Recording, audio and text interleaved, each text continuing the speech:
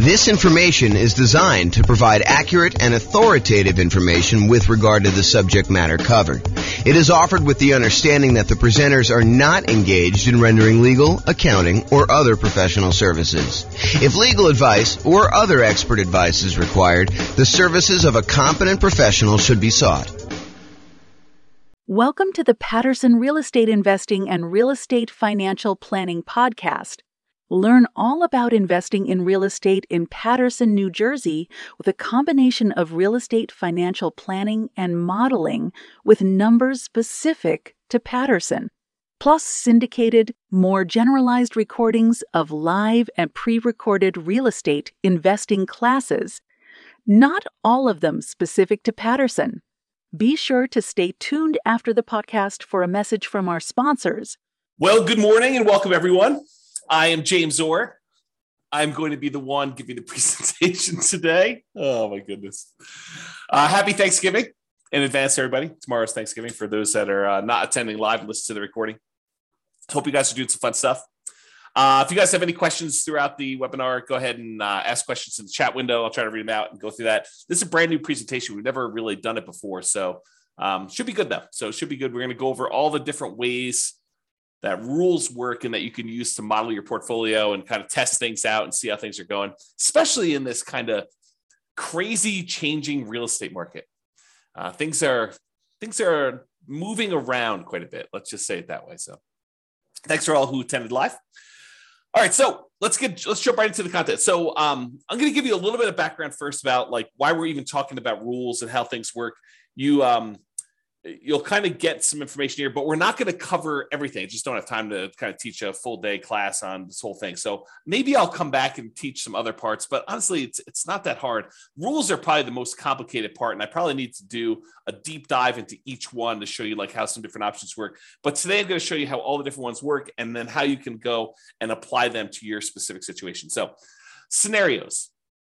A scenario is like a grouping mechanism for all the different specific parts of the plan. So first of all, you make a scenario.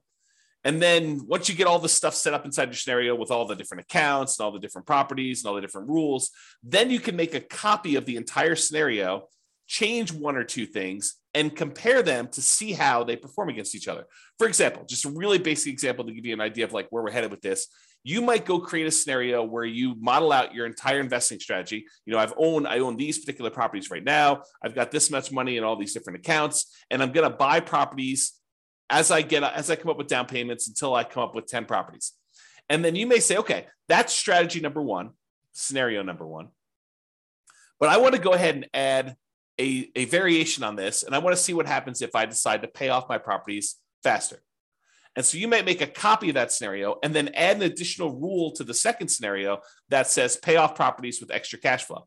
And then you can compare one where you have the basic model, your strategy that you're going to implement, and then the one where you pay off properties early. And you can see how much better or worse paying off properties early is for you in that specific situation, that specific strategy. So that's an example of where we're headed. So how you do this is you have a scenario, and then inside the scenario, you add all of your accounts. And accounts are nothing more than a place for you to store money. So you might want to have an account where you have all your stock market investments, or an account where you have all of your bonds, or an account where you have your retirement funds, an account where you have all your crypto, if you're still doing that stuff. All the different things that you have where you store money, and they have different rates of return and different characteristics. If you're like got pre-tax money versus post-tax money, you might want to separate those out. The trick is simplify down so that you only have the maximum number of accounts, the minimum number of accounts that you can before you have to do more. So as one example, if you normally in real life have a separate account for each property, for doing your modeling, you probably don't want to do that. And the reason why is then you got to manage getting money from one account to another account in order to be able to aggregate it to buy your next property. If you just say, look, this represents the sum of all of the property accounts that I have, then you could do it that way. So big picture, you've got the scenario. Now you've got all the different accounts that you've got set up for all the different things. In the beginning, as just like a tip, just make one account. If you've got more complicated things to model later, you can always go do that. But If you're just starting out, just do one account and kind of do it that way.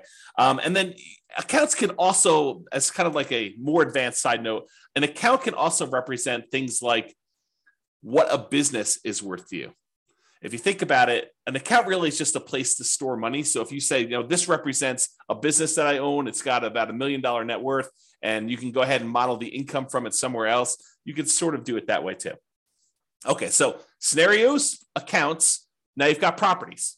So inside the scenario, you've got all the different accounts you have, which is all the different places to store money. And then you've got all your properties, all the single family homes, duplexes, triplexes, fourplexes, any commercial buildings, any apartments, any industrial buildings, basically any real property that has characteristics like appreciation rates and rents and taxes and insurance and all those other things. That is another thing. And we break down properties into two major groups. Any properties that you already own. So each one of those is an exact property that you own. And then we don't allow you to make copies. Well, I have to be careful of how I word this. You can make a copy of a already owned property as like a starting point to make another one, but you can't buy more than one of a property that you already own in the same scenario. So any already owned properties you have, just go ahead and add all those as already owned. And then we have this thing called dynamic properties. And really, they're just templates. They represent a property that you might buy more than one of over time. So you can go in there and say, look, I've got a typical 3-bedroom, 2-bath type property that I'm going to be buying more than one of. Right now, they're worth this amount of money. Right now, they collect this much in rent. Right now, their taxes are this and their insurance are this. And over time, the price is going to go up. And over time, the rents are going to go up. And over time, insurance and taxes are going to adjust on this thing. But I might buy one of them this year, one of them 2 years from now, one of them 4 years from now. And so we call those dynamic properties, or you might hear me refer to them as template properties, where you use rules, which we're going to get to in a second, in order to buy more than one of those. So, and any of the properties, whether they're already owned or dynamic, can be single family homes, duplexes, triplexes, fourplexes, apartments, commercials, industrial, any type of building that you have, any type of real property that you have that you want to do that. So again, big picture scenarios, inside scenarios as accounts and properties. And then what we're going to talk about mostly today is how do you manipulate an account or how do you manipulate a property? That's what you use rules for. So rules go ahead and they say, add money to an account, or increase the rent I'm getting on a property, or buy 3 of these properties, or buy a property every year, or start paying off properties with any extra cash I have in this account. Rules are things that manipulate accounts and properties in the scenario that you could do. So as we go through this, we're going to go through all the different rules types. And what you should be doing, in my opinion, is think about your specific situation and how you might apply these rules to you and the setup that you're going to do in the Real Estate Financial Planner software. And if you don't have an account, you can go ahead and make an account. They're free. Go to realestatefinancialplanner.com, go ahead and make a free account. And you could be playing around with this as you listen in the background, although might be better to pay attention, and then you can go back and play with it on your own, but do whatever you want to do. So realestatefinancialplanner.com, you can go make your account, but I would suggest you think about your situation and why we might have a rule in the first place for doing this, because it might give you ideas on things you might be able to do or test in your scenario to see if, hey, maybe I should recast my mortgages, or maybe I should pay off my properties, or maybe I shouldn't take all my extra cash and pay off my properties over time. There may be a reason James made a specific rule that says, hey, only pay off properties if you have a lump sum and big enough to pay off the whole thing, which there is a reason for doing that, but I'll let you discover it on your own because you're going to go ahead and model this in your own stuff. So that's the thinking. So if you're going to go create a scenario, kind of a strategy that you're going to model for yourself, the order that you should do them in is you should make a scenario. And a scenario is this bucket that you're going to hold these accounts and properties and rules in. So you make the scenario first. There's a couple of questions about the assumptions for the scenario. But then the next thing you do is you go create all of your accounts and you make sure your accounts are attached to the scenario, because you can have 5 different scenarios and have certain accounts in certain scenarios and certain ones that do not get put in certain scenarios. So an account is like a module you can use to have in one or more different scenarios. Then once you're done making all your accounts, then I recommend you go make your properties, and your properties are going to reference, where do you want to use as the source for your down payments for your properties, which account, and which account do you want to deposit your rents and get your expenses out of from there. So really, in order to do it in order. You should make scenarios, then you should make your accounts, and then you should make your properties, because the properties are going to use the accounts and you're going to want to put those in the scenarios to do that. So it's helpful to do it in this order. Of course, you can add an account later. You can add a property later. It's not required, but it's helpful if you go ahead and do those in order. And then finally, once you're done making the accounts of the properties, you usually make the rules to manipulate what's happening with the accounts and what's happening with the properties. And this morning, we're going to be focusing on step number 4, rules. With that being said, so once you go in there and you make your scenario, at the bottom of the page on the scenario is the list of your different rules. And there's a big old button that says create new rule. If you click on the button, create new rule, you're going to be shown a page that looks like this monstrosity on the right, which is just a list of all the different rule types that there are. And don't stress, because that is what we're going to be covering today. I'm going to go over what all the different ones mean and how you might use them so that you're not confused when you go in there and you start playing around with different rules. Okay, let me make sure I check my notes. Yeah, so we're going to basically be focused on what the rule does and when you might want to use it. That's what my goal is today, is to kind of talk about what each rule does and when you might want to use it. I'm not going to go into because it would be overwhelming for you. If I went through and I walked you through each of the options for the different rules and how to set it up, not going to do that. Today is going to be, hey, look, here are all the different rules and a whole bunch of different ideas for how you might want to model your own real estate investing strategy, what you should be doing, and to see how it all works out. So when you might want to use it is kind of what we're covering there. Okay. So with that being said, if you notice on this right-hand side, for those that can see the image, if you're listening to the audio, don't stress, I'm going to go over it in detail. But on the right-hand side, there's different groups. There's a group for buying properties, for selling properties, for impacting mortgages, for adjusting scenarios, accounts, and properties, and for other rules. So all I did is I just broke down and I said, hey, these are what the basic groups do. So if you're looking for a rule that does a specific thing, you may want to look under this heading. It's like groups of different rules. So buying properties, there's rules that are all about buying properties. You use these rules to buy dynamic. In other words, the template properties. You do not use these rules to buy anything that's already owned. You either need to have the property in your scenario as already owned, or you do not. So you don't use rules to buy properties that you already own. That's another way for me saying that.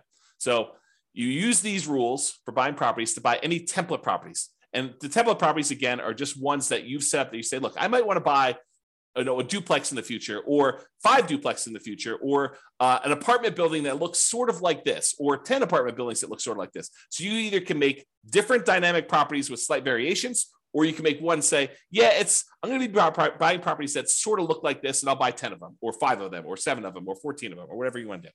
Okay. And you can't buy more than one or buy an already owned property again later in the scenario. I already talked about that. So group number 1, buying properties. Group number 2, selling properties. And we could sell properties in a variety of ways, but these are all the different rules about selling properties. You can sell already owned properties. You can sell template properties. And so these are different rules for saying, look, buy a property, own it for 2 years, then sell it. Buy a property when the return on equity drops below a certain ratio, then sell that, and then use the proceeds using a different rule to buy more of them. So you can do stuff like that. So we're going to have a whole set of rules about selling properties.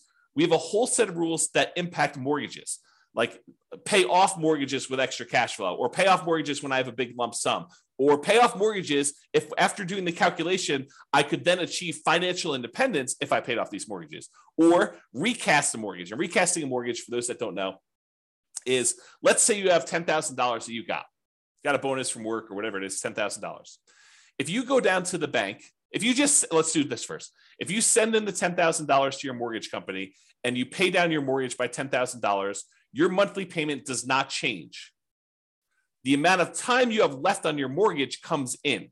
So if you had 20 years left on your mortgage and you paid $10,000, now your mortgage might come in by, you have to do the math because it changes over time, but it might come in by 2 years. Okay. So you have 2 years, you'll pay off your mortgage 2 years faster if you just make the regular payments from then on, if you just sent the $10,000 in.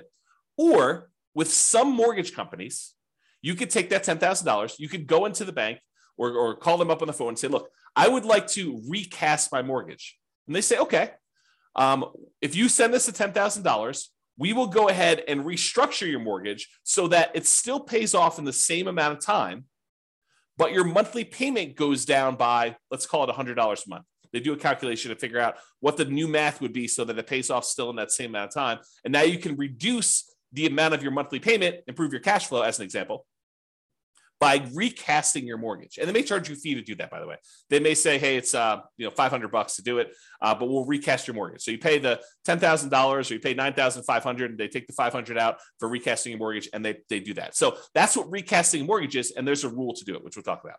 Or you might have a rule to refinance a property. So we'll talk about that too.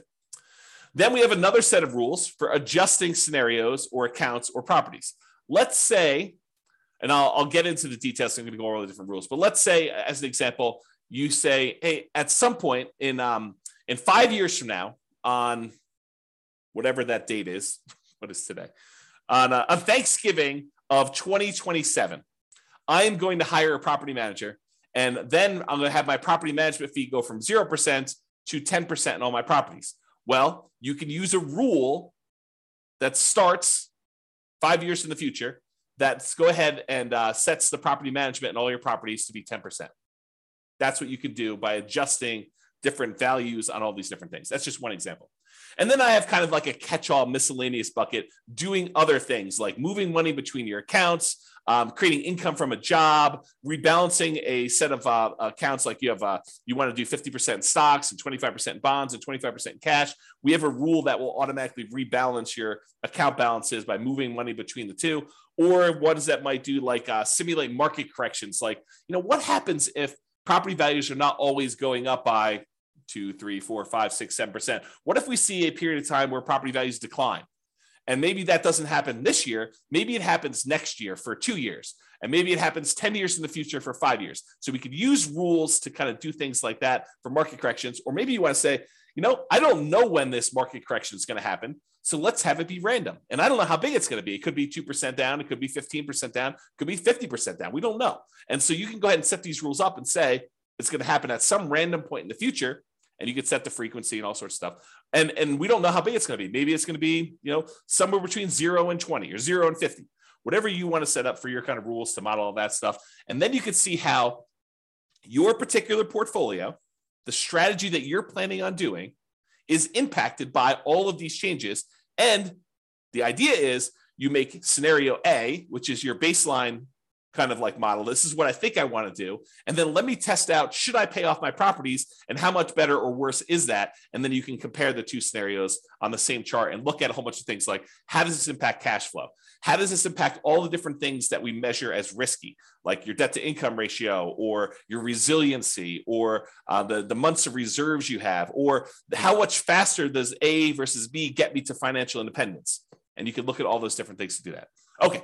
Before I go on, because I think I'm going to get into the rules next, does that make sense to everybody? If at least one person can tell me, yeah, that makes sense. Good job, James. Keep going. Or I'm really confused. You should stop now because we're not going to get very much further. If you could put the chat window, that'd be awesome. No one is responding. Unbelievable. Okay, good. Ben at least is. Okay, this is awesome. All right, I appreciate it, guys. Thank you for participating. Okay. All right, so let's talk about the rules to buy properties. There are two different rules to buy properties. Buy properties on a specific month, yearly, or buy a property when an account has a down payment. Okay, yeah, I appreciate that. Someone said, I'm following along, but might get behind if I'm doing something else. Yeah, no worries. Okay, that's cool. Okay, so rules to buy properties. So there's two different rules that we have to buy properties. And you might think, man, you should have a lot more complicated rules than this. Honestly, this really is sort of all we need. You buy a property on a specific monthly year. And as an aside, if you're listening to this and you're like, James, how do I do XYZ? And you can't figure it out, just drop me an email. Let's go to the support page, drop me an email and say, look, how do I do this? And I'll tell you either you can't do it, or here's how you do it, or I should make a rule for that because it just didn't occur to me to do that. But a couple of rules have come about because someone said to me, hey, James, how do you do this? I'm like, you really should be able to do that. We've never done that modeling before, but it makes a lot of sense that you should do it that way. Let me go and make the rule for you. And then it took a little while, a couple of days, something like that. We didn't make the rule, but I made the rule. No promises it's going to happen in a couple of days for you. All right, so buy properties on a specific monthly, yearly. You use this rule to buy property every March, as an example, every year. And you could say, during this 5-year period, you can have rules run for certain periods of time. During this 5-year period, every March, go ahead and buy a new property. Okay. Or the most common way we buy properties is buy this property when my account has a down payment and all the stuff that we need, like reserves and, a certain threshold in the account, plus 6 months of reserves for my personal expenses, plus 4 months of reserves for all the properties I already own, plus 6 months of reserves for this particular property. Then go ahead and buy another property and do another dynamic property and do it that way. And that's the most common one that we use to do that. Okay. So here's what it looks like on the page. So I'm just going to go through like what the rule is when it does. So buy a property in a specific month. You use this rule to buy a property every year on a specific month. And you can do every month of every year. So if you wanted to say, hey, I want to buy a property and I want to do it every month of every year, you could do it that way, or every January or every February, every March, so on and so forth. You could do each one. And you can just do it that way. So imagine so when would you want to use this rule? Imagine you have $1 million invested in an account. Let's say it's a stock market account. You're thinking you just discovered real estate investing. You're like, hey, I want to see what happens if I take the stock market account that's earning 6, 7, 8, 9, 10, 11, 15%, whatever it is for you in your stock market account that you're modeling. And you want to take that money and every year you want to buy a new rental property with that just to see how this goes. So you could use this rule to do that, to slowly drip out a down payment worth of investment into real estate over time doing this. And if you say to yourself, hey, look, I really want to buy one every 6 months, you could say, okay, buy one every March with this rule. And then you could set up a second rule that says buy one every September. And now you have 2 rules doing one a year in order to get that kind of 2 a year. Okay. So that's how you do it. All right. So buy a property when account has down payment. This one allows you to buy property as soon as you have enough for the down payment, plus any closing costs, plus any reserves. And as you can see by the image on the right, there's a lot of options for you to define what this means. So you might want to define, hey, I need to have at least $10,000 in this bank account, adjust for inflation or not adjust for inflation, plus 6 months of reserves for this property, plus 3 months of reserves for all the other properties that I own, each other property that I own, plus 5 months of personal expenses, and then only buy 3 properties with this rule. Stop this rule after I own 3 properties. So there's different things you can do to manipulate this. And there's also stuff you could say, do I want to take into account my debt to income, like make sure that my debt to income is below a certain number? Or you could say, I'm buying creatively. I'm going to go buy properties subject to, or I'm going to go buy properties on lease options. So the debt to income doesn't matter because I'm actually buying an LLC anyway. And so ignore the debt to income ratio on that, or whatever you want to do. Or maybe you say, I have a real estate agent's license, so I'm going to get paid a 3% commission when I buy these,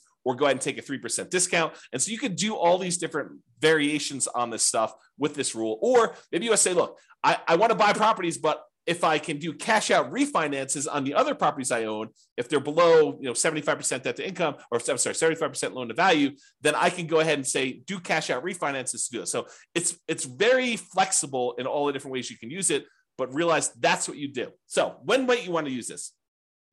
You might want to see how quickly you'll be able to acquire your ideal portfolio of rental property. So you want to say, I want to get to 10 rentals or 10 doors or 20 doors or whatever number you pick. How quickly can I do it with my current income, my current savings rate, my current returns that I have in my accounts? And then as I acquire each property, all the extra cash flow I get gets deposited in this account. So it kind of compounds over time if you got positive cash flow, or slows you down a little bit if you have negative cash flow, although the cash flows do change based on all the properties. So you could use this to determine how quickly you'll get to a certain portfolio.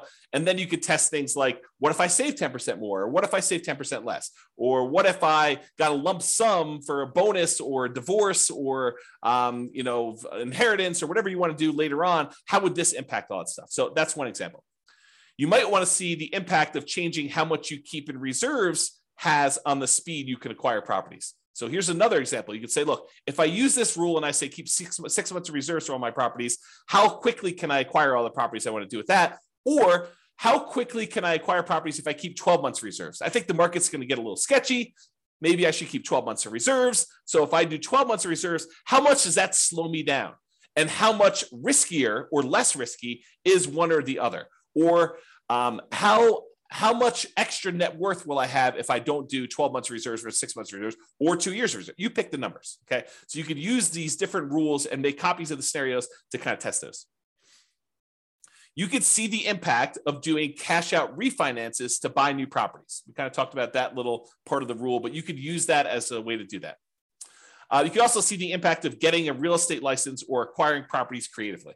So if you want to test out Now that interest rates have gone up quite a bit and there are a whole bunch of really low interest rate properties out there, maybe you want to say, well, what if I were willing, not everyone is, to go ahead and do marketing to find motivated sellers, go buy properties creatively and buy properties that way? What impact does that have? Does it make it a lot faster? Does it make it a lot riskier? What does it look like if I go ahead and model that in a variety of different ways?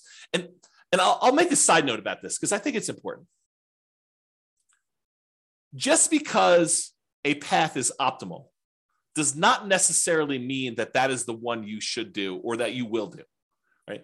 I could go and model something and I could tweak everything and say, this is the optimal path, in parentheses, if everything goes my way, if everything goes exactly the way I modeled it, right? But really, I think part of what you are doing with the software, part of what I do with the software, is I say, okay, here's kind of my plan. How does this plan perform in a variety of market conditions? What if things don't go my way? What if things get ugly?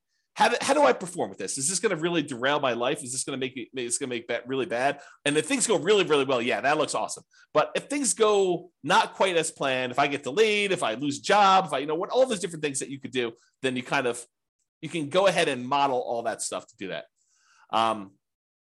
So I don't know. That was my side note. I just felt compelled to tell you that. So those are some of the different ways you might use this rule to do some modeling.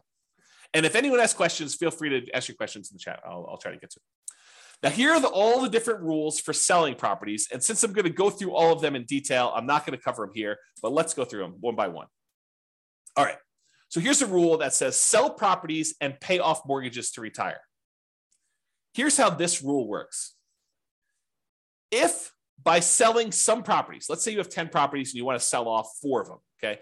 If by selling off 4 properties and paying all the associated closing costs, all the transaction costs for sale, the depreciation recapture, your capital gains tax, your real estate commissions. If you pay all those costs, the net you'd have after paying off all these properties, you can pay off the remaining properties. So you have 10, you paid off, you sold 4 of them. Now the money you got after all your expenses can pay off the 6 remaining ones. If that would give you enough cash flow and any money you have invested in the stock market with your safe withdrawal rate, because it takes that into account too, that between the cash flow from the 6 paid off properties and any money you have from the stuff you have invested in your accounts with the safe withdrawal rate, you would be financially independent.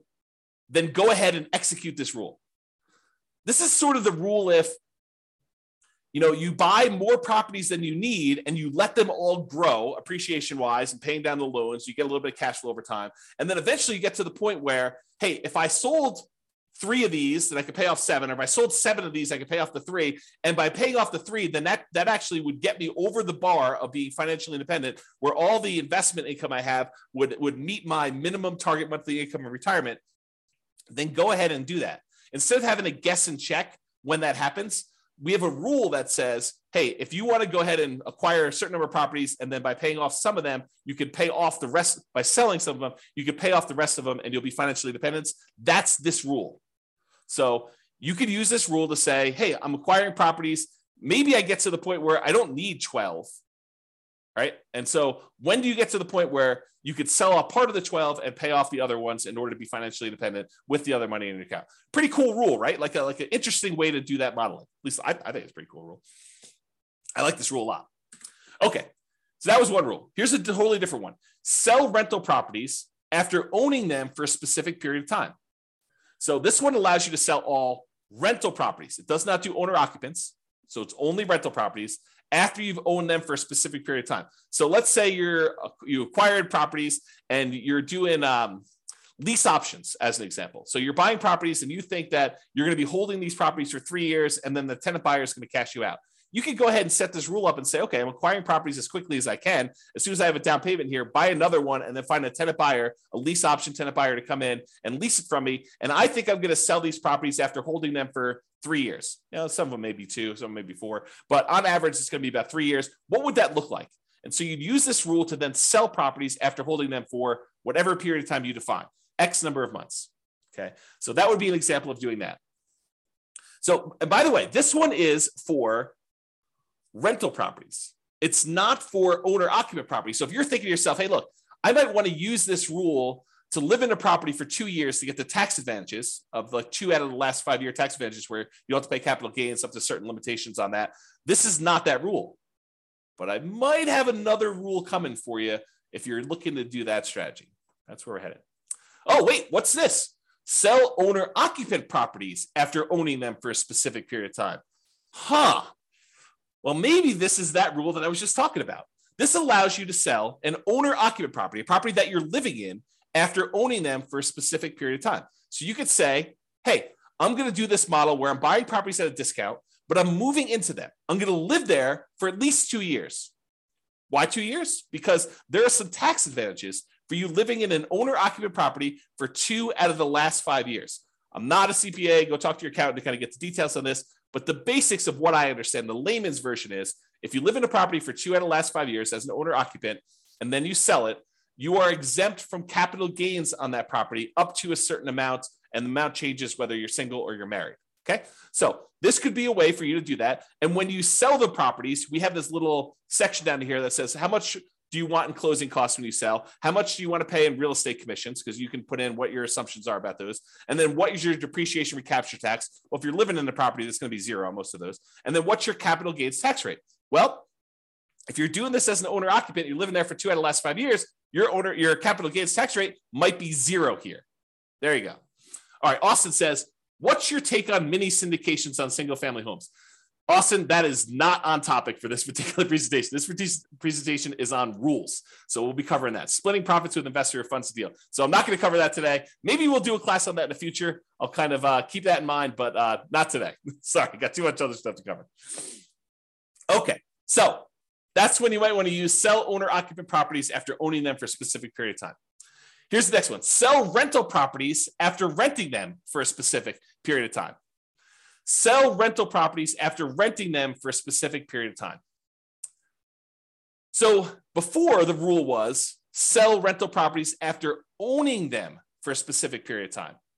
But if you're doing this one where you have rental properties after renting them for a specific period of time, this is selling them after you've rented them. So imagine for a minute you're nomading, where you're buying properties as an owner-occupant, living there for at least a year, maybe more, until you get to the point where you're able to buy the next property and convert that one to a rental. Well, if you use the rule before where it says sell rental properties after owning them for a period of time, you might buy the nomad property, live there for a year and a half, then convert it to a rental. And then now that it's a rental, you've owned it now for 2 years. So really, that would be selling the property after 6 months, which isn't what you intended, I don't think. So this rule says, look, it doesn't matter when you bought it. If you lived there for a year or 2 years or whatever beforehand, and then you decide to rent it, this one starts the counter as to when you sell it based on when you converted it to a rental. Okay, so that's what it is there. All right.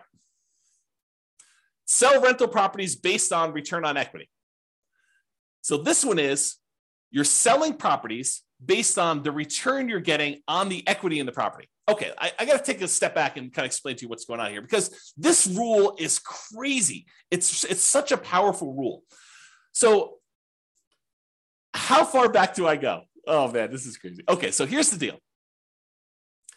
You own a property, and let's say you have financing on it, and you put down 20%, and the property value went up, 5% in the first year.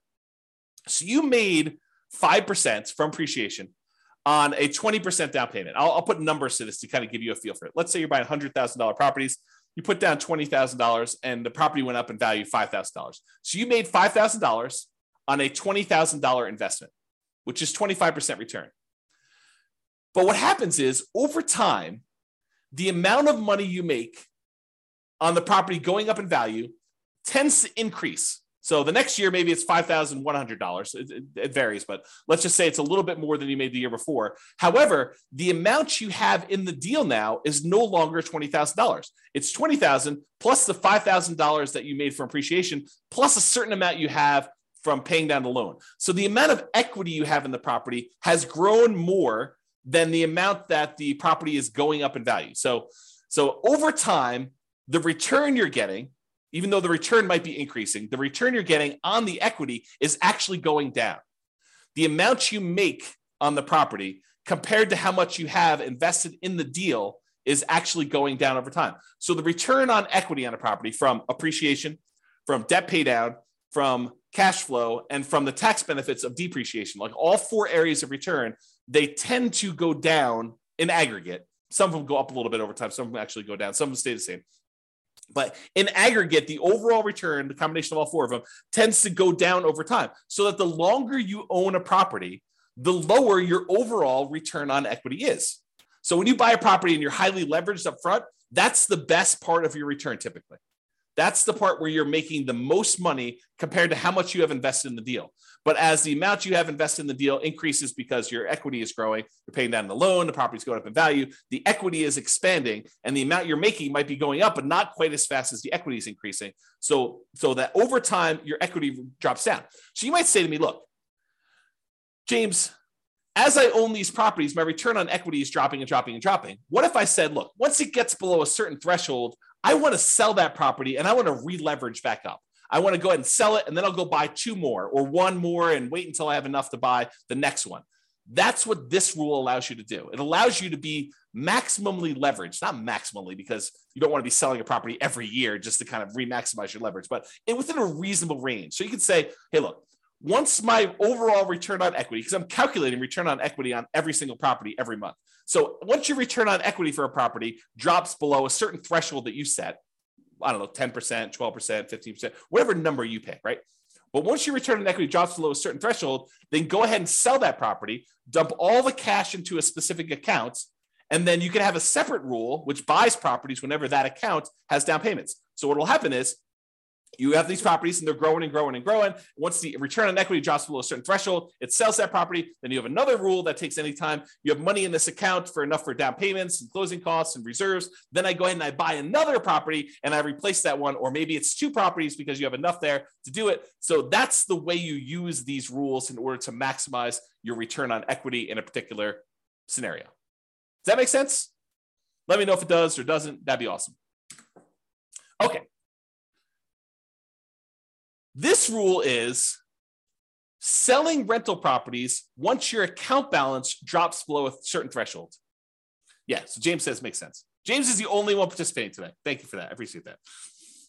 Okay, so imagine this. Imagine you've got a portfolio of properties and you're trying to make sure that you have enough money to kind of support yourself, and you stop working before the cash flow on the properties will generate enough money for you to live on. So you're kind of operating at a deficit. You have $500,000 in your bank account, plus you've got a bunch of rentals, but eventually you draw through the $500,000 because you're a little bit short. So you could set a rule that says this: once my $500,000 drops to the point where I only have $10,000 or $50,000 or $100,000, whatever your comfort level is, once I get to the point where my account balance drops to $50,000, as an example, then go ahead and sell 1 rental property to boost that account balance back up. And then I'll keep draining on that account until I get to the point where it drops down again, and then sell another property if you want to. You can kind of use that to do that. So imagine a situation where you stopped working earlier than you should have before you completely are financially independent. And now you have a whole bunch of rental properties with a whole bunch of equity, but you don't want to go sell those properties with equity right now. You want to go ahead and hold on to them as long as you can until the point where you need to sell them in order to put money in your account to be able to support your lifestyle. Then you could use this to model that situation. Or you could say, look, as soon as I get to the certain point where this account balance drops to a certain level, go ahead and sell a property because I want to be able to use that money to buy new properties. You could use that too. So this is similar to a rule that we're going to have later, where instead of selling the properties, you do a cash out refinance in order to bring your account balance back up. So they're sort of like a pair of rules. This one is the sell the rental. You sell it, you pay all your expenses on it, your closing costs, real estate commissions, depreciation, recapture tax, your capital gains tax. You can go calculate all those, and then the net gets deposited to your account. Or, which we'll get to here in a second, there's a similar rule that says, once my account balance drops below whatever threshold you set, then go ahead and do a cash out refinance to get to those. I did a whole class where we really use these rules a lot. I compared a person who lived in a really high cash flow market to a person who lived in a really high appreciation market. And I showed that while it's a lot easier to get to the place you want to be when you're in a really high cash flow market, you can get there in these really high appreciation markets with a combination of selling properties or doing cash out refinances. But there's some complications with the cash out refinance, which I talk about that in that 2-hour class. But I think the name of that class was cash flow versus appreciation. I think that's what the name of the class was. And I set it up as two different people competing, and go watch that if you haven't seen it before. It's pretty good if you're interested in this particular modeling. Okay. All right. Next rule, sell properties, but only if by doing so, the money that I get from all the properties will allow me to retire based on a safe withdrawal rate. So I mentioned safe withdrawal rate earlier. I'm going to take a moment to kind of make sure everyone understands what I'm talking about. So there's this study, it's called the Trinity study. And what it basically did is it went back through historical stock market rates of return. And it said, if you only take out 4% of your of the amount of assets you have invested in stocks and bonds, then the likelihood of you running out of money in a 30-year retirement period was really, really low. That's the basics of the study. And so what they called that 4% was a safe withdrawal rate. And I'm using safe in quotes because there's been some arguments that it's really not so safe. There's been arguments by the guy who came up with it that it could be a lot higher than 4%. So really this idea is if you have a certain amount of money invested in stocks and bonds and maybe some cash, what percentage of that portfolio, if you have $1 million, what percentage of the $1 million can you take out each year where you are not very likely to run out of money? That's what a safe withdrawal rate is. So you've defined what your safe withdrawal rate is in the software. You basically say, my safe withdrawal rate is 4% or 3% or 5% or whatever number makes sense to you. And you can test these things, right? You can go ahead and run a scenario at 4, you run a scenario at 5. What difference does it make? Run a scenario at 4, run a scenario at 3, maybe do some market corrections in there to see how that plays out. You can do all this stuff. But this rule says, look, I've got a bunch of rental properties, and maybe I have a little bit of money invested in the stock market right now in one of the accounts in there. And so what I want to do is I want to check each year and say, hey, look, if I sold all these rentals and I paid, closing costs, I paid real estate commissions if I've got any, I paid my depreciation recapture tax if I've got any, I paid my capital gains tax if I've got any. If I paid all those expenses on it, the net amount of money that I would take and I would deposit into my account balance, invest in the stock market. If I did that, would the money in the stock market allow me to retire? Would my safe withdrawal rate for the amount of money I have in the stock market allow me to be financially independent? And if so, go ahead and sell the properties. Kind of a cool rule, right? You basically have all these properties you've acquired. What if you took them all and you sold them? Could you actually achieve financial independence? And this rule tends to come up. I probably should do a class on this. This rule tends to come up when you're in a market where the cash flow you're getting, the cash on cash return you're getting, or it's actually the cash on cash return on equity you're getting, is less than your safe withdrawal rate. Right? Because in that way, the money you're getting, the cash flow you're getting on the property you have is actually lower than your safe withdrawal rate. You'd be better taking that money and investing in the stock market according to this rule. I mean, who knows what will happen in real life, but at least in the mathematics of it, that it'd be better for you to actually be invested in the stock market than in rental properties, which can happen depending on your market and your situation and what you've got set up there. Okay. So that's that rule. Kind of a cool one. All right. What about properties that you already own? And you said, look, I planned on selling this property next Christmas anyway. I lived in it for 2 years and now we're going to sell it so I can get a partial exemption on the capital gains. The period of time that I lived in it, I can get an exemption on that capital gains because I had the 2 out of the last 5 years. And a lot of people think that if they lived in it for 2 out of the last 5 years, they get a full exemption on it. But you may want to talk to your accountant before you put that on your tax return, because I'm pretty sure that it's not what you think it is, if that's what you thought it was. So anyway, you lived there for 2 years. You're going to sell it before the 5-year point. You're like, oh, this is great. I'm going to go ahead and do that. You can go ahead and set a rule up to say, sell this particular property that I already owned on this date in the scenario. Really simple rule for doing that. All right. Those are all the different rules on selling properties. Some pretty cool ones. Some kind of like really straight down the middle, generic sort of things, right?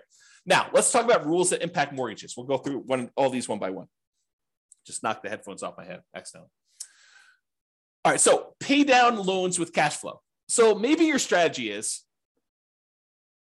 I've got all these rental properties. They're producing a bunch of extra cash flow. Maybe I've got some savings from my job and that's got some extra cash flow. I want to keep a certain amount of reserves, but anything over that amount I have in reserves, I want to take that money and I want to pay off mortgages with them. That's what this rule is about. So it takes any excess cash over a threshold you set, and each month it uses that extra money to pay off mortgages on the property. So if you have, $7,000 more than the minimum balance that month, you can go ahead and throw it in there. And by throwing it in there, you then pay down that mortgage. And you can pick, which mortgages you want to do. You want to do the lowest balance, you want to do the highest balance, you want to do the lowest interest rate, you want to do the highest interest rate. You can choose which mortgages you're paying off, but this rule will then go ahead and do that. So when might you want to use this rule? Well, if you want to do a debt snowball or a debt avalanche to pay off mortgages, you would use this rule. And you could test to see how much better it is to pay off the highest interest rate mortgage versus the lowest balance mortgage or the lowest interest rate mortgage, and you can see which one's better and how much better it is for you. James says there's no 1031 exchange rule for selling. Well, 1031 exchange rule is just about how much you pay in taxes. So we have the ability for you to adjust how much you pay in taxes on the property. And then you can go ahead and use that rule and set the taxes to be equal to 0 for that. But then you got to track how much you would have had to pay in taxes on that one. So there's no keeping track of how much deferred taxes you have on a particular property, something I might add in the future, but you can set the threshold to be, I'm not paying any taxes on this one when I sell it. And yet my fees are an extra, $1,000 to do the 1031. So you can do 1031 exchanges. It's just not a specific rule for 1031 exchanges. If that makes sense. Good question though. Good question. Okay. So pay down loans with cash flow. That's how that works. Okay. Pretty simple. However, every time you make a payment on a particular loan, it doesn't actually improve your cash flow in the short term, unless you pay off the loan completely, and then it improves it by a big chunk. But it doesn't improve your cash flow because by paying down the loan, all you're really doing is moving in the date that loan gets paid off from where it was to closer. So it'll be paid off sooner. But your monthly payment stays the same. So it doesn't improve cash flow on a property. So you might say to yourself, hey, and I'll add this one other thing. And the amount of money you're earning on that extra cash flow you're doing is the interest rate of the loan. So if you're taking your money and you're paying down a 3%, 4%, 5%, 6%, 7% mortgage on a property, the amount that money is earning is the amount of your mortgage interest rate. So if you're paying off 3% loans with that, you're earning 3% on that money. You're paying off 7% loan, you're paying 7% on that money. Okay. So the idea is the more you're paying off on those properties until you pay it completely off, it doesn't really benefit you in the short term. It benefits you when you pay off the loan, which could then compound and help you in the future on other properties you're doing, but it doesn't benefit you in the short term by improving your cash flow. And so you might say to yourself, well, why would I go take this extra money that doesn't help me in the short term? Why don't I let that grow in something else I'm invested in, like either more rental properties or stock market or I don't know, whatever you want to do, crypto, bonds, whatever you want to do there, hard money lending. You could go ahead and take that money and invest it in something else to get a higher return. That way, once you get enough money in this other account where you could completely pay off the mortgage, not just make a little dent in it, pay off $500 on it, but say, look, I got $100,000. I'm going to pay off this mortgage in full. And by doing that, you then get all the cash flow from having that mortgage payment go away. That's what this rule does. So this rule says, look, only pay off a mortgage when I can pay it off in full from a specific account. So it tests to see if the amount you have in your account plus whatever threshold you have there. So look, always keep $15,000 in this account. But if I've got enough to pay off a mortgage and remain $15,000 in this account, then go ahead and pay off the mortgage. So that's what this rule allows you to do. And then which mortgage you want to do, the lowest balance, the highest balance, the lowest interest rate, the highest interest rate, whatever one you want to do, and it'll kind of do which properties you want to do it that way. But this allows you to go ahead and say, keep this money invested in whatever, the stock market, bonds, until I have enough to pay off the mortgage, and then do that. Kind of a cool rule. All right. Remember earlier we talked about recasting mortgages? It's that thing where you walk into the bank with $10,000 and you pay them a fee in order to lower your monthly payment, not change when the loan gets paid off, but you give them $10,000 and say, look, I'd like to lower my monthly payment by a little bit. And they're like, okay, yeah, we'll do the calculation. We'll do that for you. It'll take this thing. Well, this is a rule for recasting mortgages. So you could take a lump sum of money, go into the lender and ask them to recast the mortgage. And so this rule allows you to go ahead and recast them. Okay, that's what that rule does. All right, remember before I told you about selling properties based on the account balance? If my account balance gets so low, then go ahead and sell a property to replenish that account balance so I have money to live on or money to invest somewhere else. This is the kind of sister rule for that, cash out refi based on account balance. So when your account balance gets to a certain point where it's really, really low, then go ahead and do a cash out refinance on a property, pull all that money out, deposit it into the account, and you'll be able to then have all the money in that particular account to use to do whatever you want with. Okay. So I think I have here, when would you want to use it? If you're modeling a situation where you're stopped working before your cash flow is enough to support your lifestyle, you might need to cash out refi properties from time to time to provide living expenses to kind of make up for that difference. Or use the equity properties to occasionally fund the purchase of new properties by refinancing. So you could say, look, once I get to this low account balance, go ahead and do a refi on a property to get the account balance up to where I can do a new purchase. Kind of an interesting rule. All right. So this leads me to explain this interesting concept. And so I need to explain it to you, but I'm going to take a drink first. All right. So imagine you said to yourself, look, I really want to earn, $10,000 a month. And if I was earning $10,000 a month, I would consider myself financially independent, because $10,000 a month would be able to cover all my personal expenses, including the mortgage I have on my owner-occupant property, and anything else I need, right? So $10,000 a month, that's my number. That's my target income to be financially independent, target income in retirement. But what if you didn't have a mortgage on your owner-occupant property? Would you need that $10,000 anymore? And you say to yourself, no, I wouldn't. So I can either have $10,000 if I have a mortgage on my owner-occupant property, or I only need $8,000 if I don't have a mortgage on my personal property anymore. And so the software allows you to select whether or not to move your financial independence number down when you pay off your owner-occupant mortgage or not. And so if you have that triggered, which is in the scenario section, this rule becomes super interesting, because what this rule says is, look, if I'm close to my $10,000 a month number, my target monthly income number in retirement, but I have enough cash in my account balance or stocks or whatever it is in my account balance that I could pay off my owner-occupant mortgage, and if I did that, I would be financially independent, then go ahead and do it. So this is a situation where the passive income you have coming in from your stocks and all the cash flow and all the rental properties is really close to your number. It's at 80% or 85%. But you have enough extra cash lying around somewhere where you could pay off your owner-occupant mortgage because the balance is low enough that would actually lower the amount you need, and it would trigger you being financially independent. Then go ahead and pay off the owner-occupant mortgage. That's what this rule does. Pay off owner-occupant mortgage if FI, financially independent. All right. These are going to be really quick. These are the rules that allow you to adjust values on your scenario, or on different accounts you have, or on different properties you have. Okay.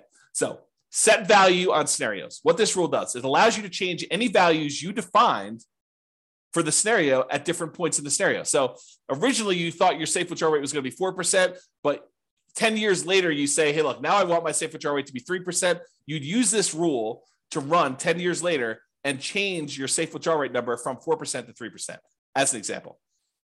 Or you defined your refinance mortgage interest rate in your scenario as 5%, which is low now, but at the time seemed reasonable. And now you're like, look, in the future, I want this to be 7%. You can use that to change that too. You can use this set value on scenarios to do it at some point in the future.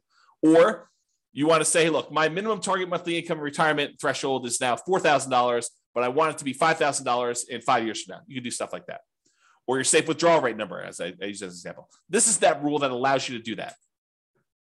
The set value on accounts does the same idea on accounts, though.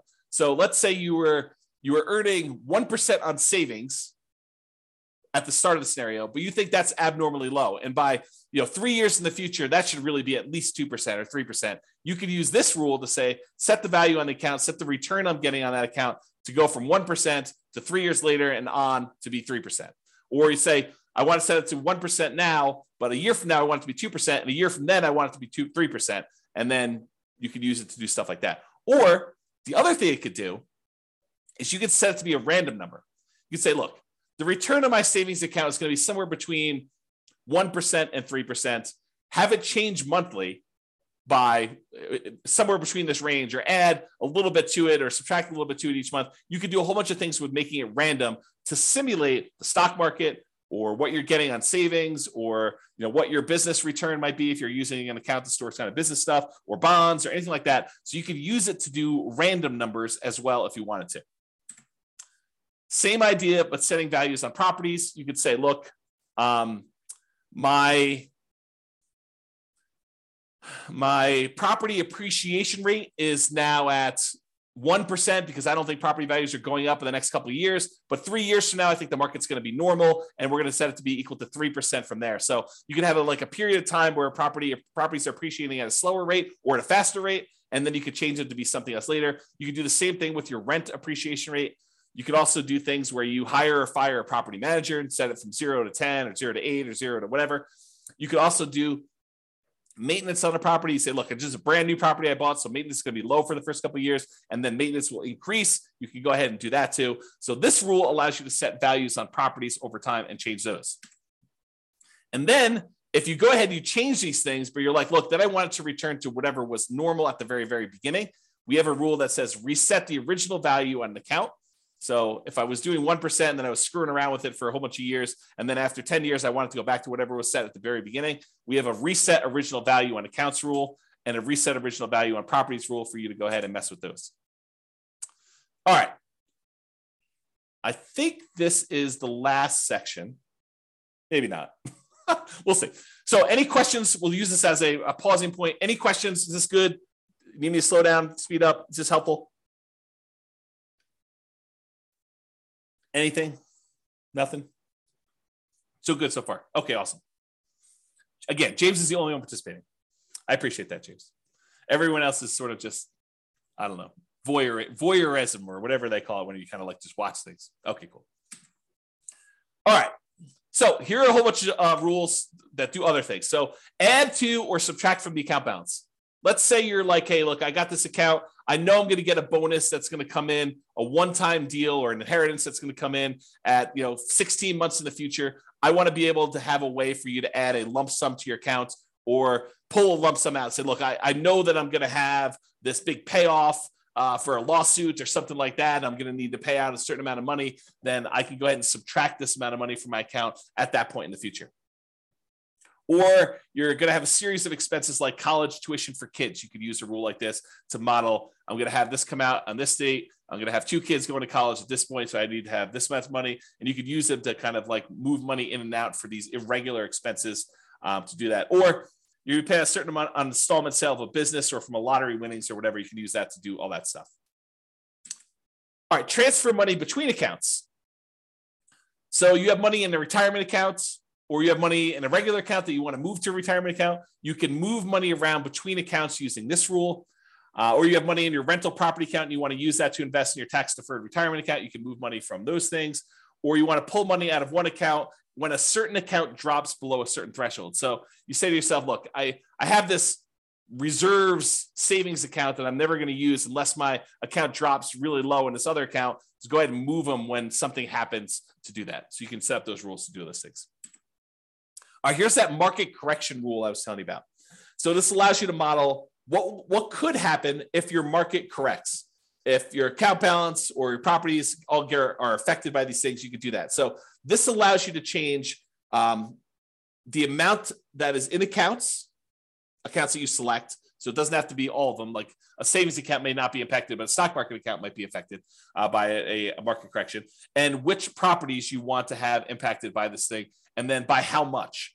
And you can have some of these be random. So you can have how frequently it happens be random, or you can have the amount that it declines be random. And if you need to do one random and one static, you can have 2 of these rules running and only impacting one or different things to do that. So that's all about different market corrections. And if you're really trying to see how resilient your portfolio is to different market corrections, this is what you want to be playing with. You want to be able to see, okay, I'm going to do this strategy. And the strategy sounds awesome, right? I'm going to be buying properties and maximizing my loan to value and minimizing the amount of money I have in a deal and keeping really, really low reserves to kind of make it go really, really well. Well, let's see how that performs with market corrections. Or I'm going to buy properties free and clear, not going to have any mortgages on them at all. It's going to be slow and steady wins the race. And let's see how that is impacted by market corrections. And then you can compare those 2 strategies. And you can see, oh, this one gets me there faster, but it fails sometimes. I run out of money. I have to file bankruptcy or, foreclosure. So, that sort of thing can happen if I, have market corrections. But this one, tends not to happen as much, or tends not to happen at all. And so you could say, maybe I don't do that one strategy, or maybe I kind of hold it back a little bit and see how it goes. But it's up to you. It's really your strategy, and you're testing it, and you're seeing how it performs. Okay. All right, here's the one you're probably going to use in almost every scenario that you set up: your paycheck and your personal expenses. And a lot of times we'll set up a separate rule for each person's paycheck, like one spouse and the other spouse, and then a shared personal expense one that you're going to do. And we usually set them up as 3 rules. You could do them all as one if you really wanted to, but I tend to separate them out just to make it a little easier. So what this rule does, allows you to model receiving a paycheck or other regular income. It doesn't have to be a paycheck, but it could be, I'm getting regular payments of a certain amount. If you're doing, you don't need to do this for rental properties, because the rental property stuff does its own thing.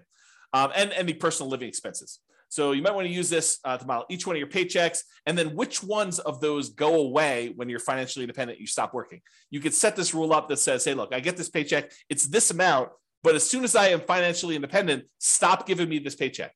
And it'll automatically turn it off for you so that you no longer get it, okay? And then you could use it later if you wanted to model Social Security if you don't want it to count towards your income to qualify for being financially independent. So we have another rule specifically for Social Security, which does count towards your financial independence number. But if you're like, look, I don't believe Social Security is going to be there, it's nice if it is. Let's go ahead and model that Social Security, but don't count it toward my financial independence number at all. You'd probably want to use that sort of like a fake paycheck from Social Security. Okay. So you could use that to model that too. And so to do Social Security, you just have this rule start at whatever date you'd qualify for Social Security and have it run through the end of the scenario doing that. Okay. Passive income. This is the one where you could do Social Security with, but it does other things as well. So passive income models things like Social Security, pensions from jobs, and annuities. So if you went and you bought an annuity and you're getting whatever it is, $2,000 a month from the annuity that you purchased, you could use that to model this. And you could go ahead and it's very similar to your paycheck one, except this does count in your calculation for being financially independent or not. Okay, so you model Social Security and pensions and annuity income from that. Lumpy income. Let's say you're like Ben and you flip properties, and you want to have lumpy income come in from every time you flip property. Maybe you flip a property every 6 months, or every 3 months, or every 4 months, or every month, or whatever it is that you do. So you could use this to be what I call lumpy income, irregular income that comes in kind of big chunks. So if you have a fix and flip business, or you get regular bonuses from your job, or you want to simplify modeling lease options where you don't want to put the properties in there and hold them and stuff, you say, look, I'm doing this lease option business. Every 3 years or so, I get $30,000 or $50,000 or whatever your number is. Then I want to model it like that. You could use the lumpy income rule to model things like that. So you could say, I get $50,000 every time I do a flip, or $20,000 every time I do a flip, or depending on your market and your profit margins and stuff like that. But you could use it to do stuff like irregular income, to say every X number of months, I get this lump sum of money coming in. Rebalance your portfolio. So this one allows you to say, okay, I've got 3 accounts. I've got an account for stocks. I've got an account for bonds. I've got an account for cash.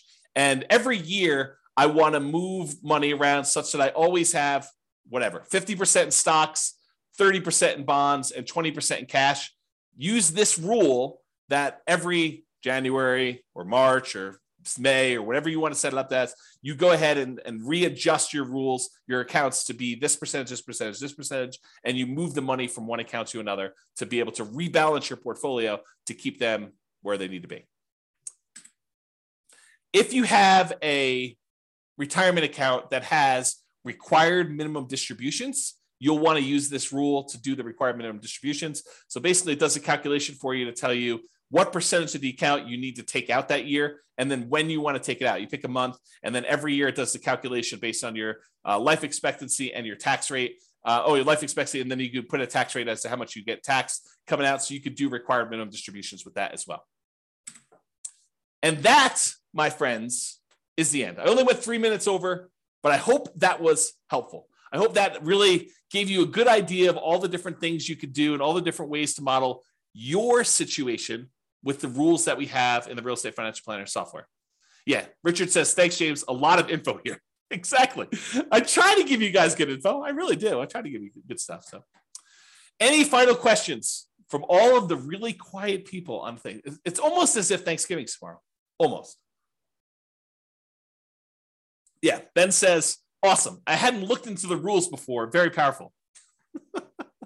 Yes, thank you. It is very powerful. I agree. So you guys are very welcome. Any final questions before I let you all go? Get ready to celebrate and enjoy Thanksgiving with your families. Nothing? Oh, so what is this? What is this? You're very welcome. Very welcome. Is it a deal? A deal. Thank you very much. A deal. A deal. That's a great name to be like in a real estate investing kind of person. There you go. Thanks for doing these classes. You miss the ones in person. This is great. You are very, very welcome. James says, no questions, good material. What is the software you're using?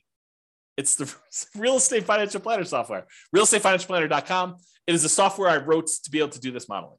So it's not like off-the-shelf software. I programmed it for you. I did it as my service to you. So there you go. It's available on the website, realestatefinancialplanner.com. Go create a free account and you can do all this modeling. And honestly, you don't need to start from scratch. I'll probably do a whole class on this, but if you go to realestatefinancialplanner.com/model, just pick your city. And I've made some sample scenarios for you to start from. Go ahead and just copy that right into your own account and then just edit. That way you don't have to go create everything from scratch. You can say, oh, I see there's a property here. Let me go ahead and change this to be closer to what my properties are and go ahead and do that. Yeah. James says, cool. I'll start modeling this weekend. Yeah. Let me know if you have questions. That'd be good. All right, folks. Thank you all for coming. I do appreciate it. Have a great Thanksgiving, and I will see you all post-Thanksgiving. Bye-bye for now. Thank you all. With home prices up, mortgage interest rates up, and rents up, but not quite enough to counteract the higher prices and interest rates. Cash flow on rental properties in Patterson is harder than ever. Book a call with the Real Estate Financial Planner to apply our proprietary 88 strategies to improve cash flow on your rentals. See the show notes for a link to schedule your call and improve your cash flow today. If you're a real estate agent, lender, or professional in Patterson that wants to help our real estate investor listeners, consider reaching out to learn about collaboration opportunities with this podcast. We'd love to add more value to our listeners by having you assist our investors buy, sell, and finance their real estate investments. See the show notes to schedule a call to discuss collaboration opportunities.